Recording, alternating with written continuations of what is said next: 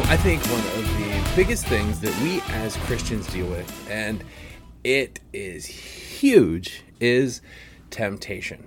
I don't know anybody in this world that hasn't been tempted, and I mean that.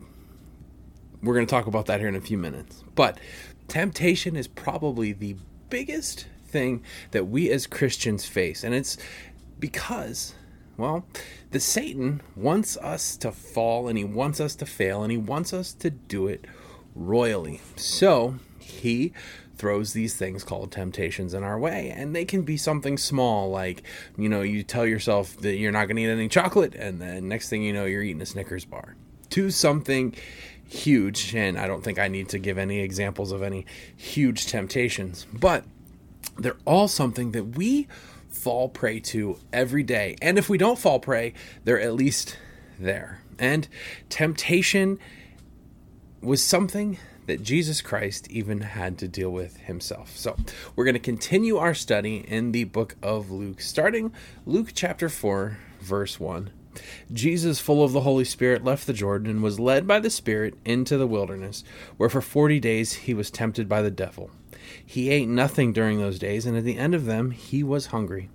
The devil said to him, "If you are the Son of God, tell this stone to become bread." And Jesus answered, "It is written, man shall not live on bread alone." The devil led him up to a high place and showed him in an instant all the kingdoms of the world. And he said to him, "I will give you all their authority and splendor. It has been given to me, and I can give it to anyone I want. If you worship me, it will all be yours." And Jesus answered, "It is written, worship the Lord your God and serve him only." The devil led him to Jerusalem and had him stand on the highest point of the temple. "If you are the Son of God," he said, "throw yourself down from here, for it is written, he will command his angels concerning you to guard you carefully. They will lift you up in their hands so that you will not strike your foot against a stone." And Jesus answered, "It is said, do not put the Lord your God to the test." When the devil had finished all this tempting, he left him until an opportune time. Let's pray. Heavenly Father, we just pray as we hear these words this morning that, we be full of them. Lord, I just pray that our ears would be open to hear, our minds be open to interpret, our hearts open to internalize, and our wills open to do. As I always pray, Lord, may the words of my mouth and the meditations of my heart be acceptable in your sight, my rock, my redeemer. Amen. So when we last talked about Jesus went to be baptized. We talked about how he went to find the sinners, and the sinners were repenting of their sins by being baptized by John the Baptist, instead of going to where all the quote-unquote religious people were hanging out, because Jesus was setting the example for his ministry. And now Jesus is right at the beginning of getting ready to do his ministry. He's beginning to start. And how does he start out? By getting away and spending time with God in the wilderness. And he does that by fasting. Now, fasting to some people can be very, very scary, because when you think about fasting, the only thing that you think about is giving up food. You always hear about people that fast for 24 hours where they won't eat a thing or they don't drink anything. And you're like, man, I don't have that kind of discipline. I don't think I can do that. Well, unlike Jesus, who did go for 40 days without food, we don't have to just fast from food. We can fast from anything. Is there anything that's taking your attention away from God? Me personally, right now, I'm right in the middle of a 21-day fast from this game that I play on my computer, and I played it incessantly. It was taking up hours of my day, and I finally said, you know what, I'm done. And on top of that, just the other day, I started a fast from Facebook on my phone. I don't know about you, but with all the stuff going on in our world right now, the last thing I need is to scroll through Facebook and to see everybody's opinions on what's going on in the world, because honestly, it just depresses me even more. So I decided that I'm going to take the Facebook app off of my phone. I'll still get on it on my computer. I have to because, you're watching this on Facebook. But I am not going to be putting myself out there on my phone, because that's just a waste of my time right now, and it's stress that I don't need in my life. So fasting is a very important spiritual discipline, because what you're doing is you're taking away the things that kind of take precedence in your life, and you're giving it to God, and you're saying, you know what, in its place, I'm going to put you. So let's say you do give up food. When you start getting hungry, you turn to God in prayer. You spend that time that you would spend doing whatever it is by getting closer to him. So when I'm not playing my farm game, I'm researching for these videos, I'm reading books, I'm doing something other than being sucked into my computer screen. And so I focus more on God. And that's exactly what Jesus was doing. He knew that his ministry was getting ready to start, and he needed to center himself. And so that's what he did. He went out in the wilderness to fast. And along comes Satan, who his only job at that point in time was to get Jesus to deny who he was and instead swear allegiance to him. And he did it just like he does to everybody else. He starts out small. He starts out with, I know you're hungry, Jesus. It's been 40 days. I'm sure you're starving right now. But all you got to do is see that rock? See that rock? All you have to do is say the words, and it'll become bread. We know you can do it. It's right there in your wheelhouse. That is something that you can do. So just go ahead and do it. Now, what I want you to notice is that Satan isn't tempting Jesus with anything that is outside of the realm of possibility. To eat bread isn't wrong. So he's basically looking at Jesus and going, it's okay. Just make a little bread, just a little rock to a little loaf of bread, and it'll satisfy your hunger. It's not wrong, is it? I don't know anything in the scriptures that says that you can't eat bread, but what it's doing is it's taking this purpose and twisting it. Remember, Jesus is fasting, so he's trying to focus on God over food. And Satan is just saying, you know what? I know you're hungry. Put that food, take it, and just put it right there in front of God. Just pull it out, stick it right there on top of him in the priority list. And basically, that's the beginning of how Satan gets you. Think about that for a minute. When he starts to tempt you, does he go all out? Does he go huge? Well, no, he's not going to. You know, for people that are addicted to pornography, you know, pornography is a huge sin. But it never starts out with, you know, going to that hardcore website or going to whatever it is that sucks you in. It starts out with, oh, look at that picture on Facebook. She's kind of cute, isn't she? Or look how handsome he is. And it begins as a little itty bitty thing that honestly isn't anything out of the realm of ordinary for our lives. But then it becomes like building Legos. You know, you start with that one corner block. And from there, it just continues to build and build and build until it's this big, huge thing that's just out of this world. And that's where Jesus started. Satan. That's where Satan started, is he started small with Jesus. He said, right here, start with this little block of taking a rock and making it become bread. And when Jesus deflected him on that one, well, then he took him up to a very high place and he showed him all the world. And he said, see all of this? All you have to do is worship me. That's all you got to do. And all of this will be yours. He's basically looking at Jesus and he's saying, look, I know who you are. I know what your status is. You are the Son of God. Now think about this for a minute. The Son of God has all of that already. That's all his. But he's just got to wait for it. And what Satan is saying is, I can give it to you right now.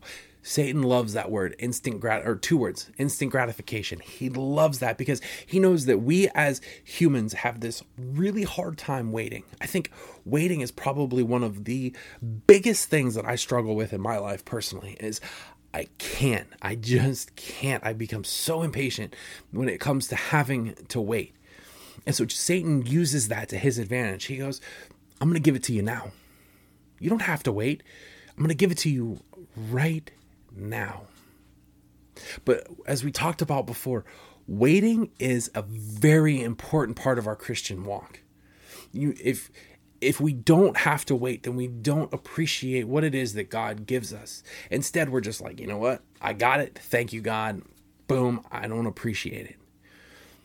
And it's there that can to easily be squandered. I'm reminded of the story of the prodigal son. The prodigal son wanted his inheritance. The father gave it to him. And what did he do? He immediately went out and he squandered it. If he would have waited to get his inheritance like he should have, he probably would have appreciated it more. And so what Satan is saying is, look, I can give this to you now. All you got to do is forget about your father and worship me. And that's what he likes to do too. He likes to take away that waiting game. But the problem is that God wants us to wait for a reason. When I first started into ministry, I was in a church. I was the pastor of a church, and then a bunch of things in my life changed dramatically. And I know for a fact that I should have stopped and said, you know what? I need to take a step back. I need to get my life right, and then I can continue on. I think God was saying, dude, wait a minute. Because I went into it, I jumped head first, and a lot of things began to unravel at the exact same time. And I should have waited. I should have got my life together. I should have gotten everything back in order after everything unraveled. But instead, I just continued to push and push and push and push and push. And here I am, 3.5, almost 4 years later, still waiting. I know that God has called me to be a minister somewhere, a pastor in a pulpit at a church somewhere. I feel it, but I should have waited because I'm sure it would have came sooner. But instead, God's saying, sorry, man.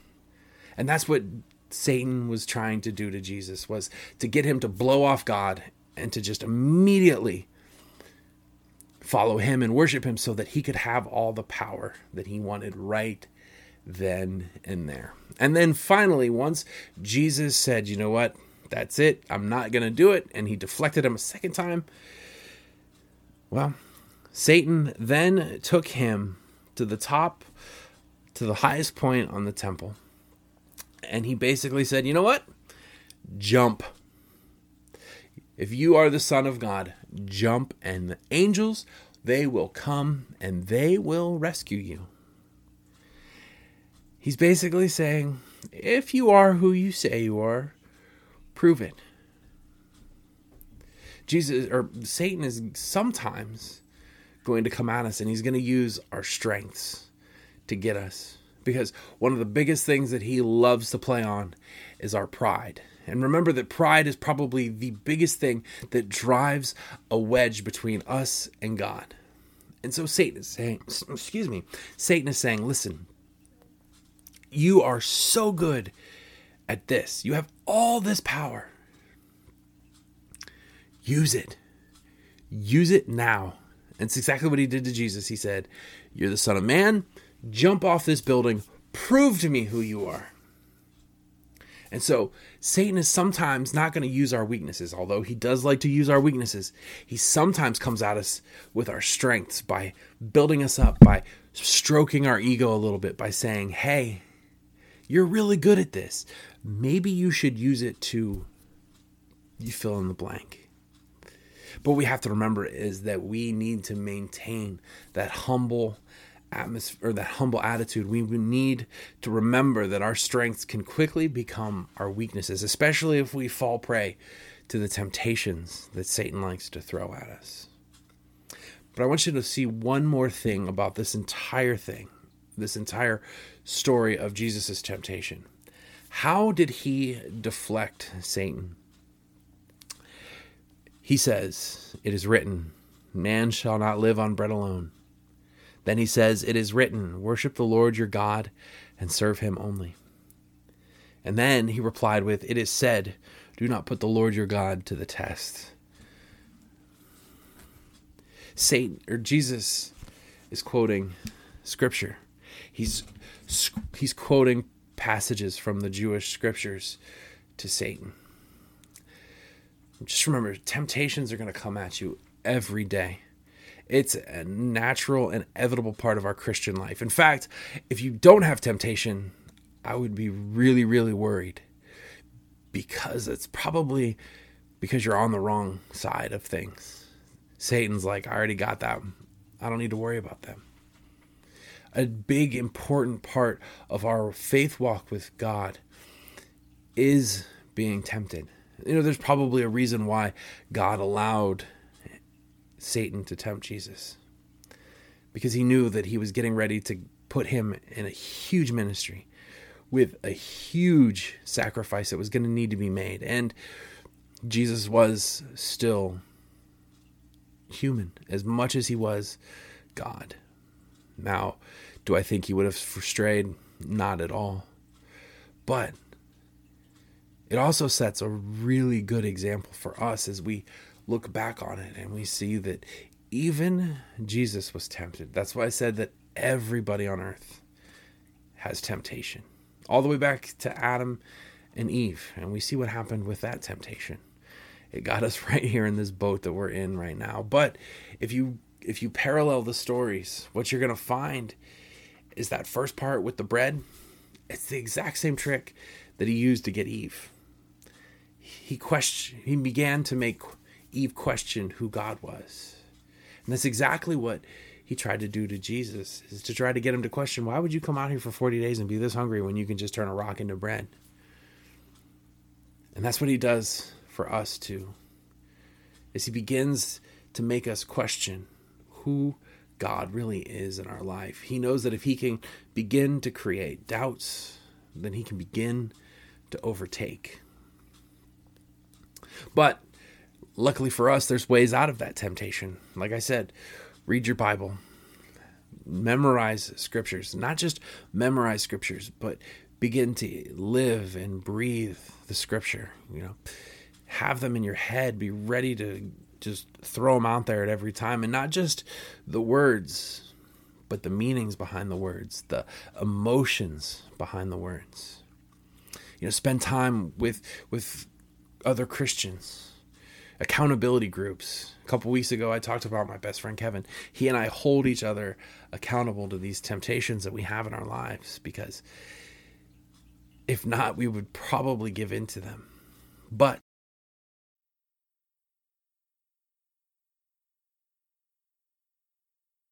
to not fall prey to them. So I encourage you to find other people and to commune with them and to just talk to them and say, this is my struggle. And finally, prayer. Prayer is huge. It's exactly what Jesus went into the wilderness to do, was to commune with God for 40 days. And it's huge how when we pray and we begin to build that relationship with God, that we find that, yes, we're still tempted, but it's easier and it's easier and it's easier to get over those temptations. You can do it. You can overcome whatever temptation you find yourself in. And if you find yourself right now, like deep in the throes of sin and temptation, stick out a hand, reach out to somebody, whether it's through us in the comment section, or shoot us a message, shoot me a message or an email, or reach out to somebody a pastor, a trusted friend, a family member, because we can't do it alone. All right, everybody, let's pray. Father God, we are so thankful that you are here even through our temptations. Lord, we just pray that you lift us up as we endure those temptations that are sure to happen to us in our faith walk. Father, help us to not just memorize the scriptures, but to live the scriptures in our daily lives, and help us to convene and find anyone to help us with our walk. And commune with us, Lord. Help us to build that relationship with you. I pray these things in the name of your Son, Jesus. Amen. All right, everybody, we will see you right here tomorrow morning for another morning moment. Take care. God bless. Thanks, everyone, for listening to the Mission 4110 podcast. I hope you enjoyed today's morning moment. You can connect with us further on Facebook, Twitter, and Instagram. Just search Mission 4110. Also, subscribe to our podcast so that you can listen to our newest messages when they release. For Mission 4110, I'm Jacob Mahaffey. Take care, and God bless.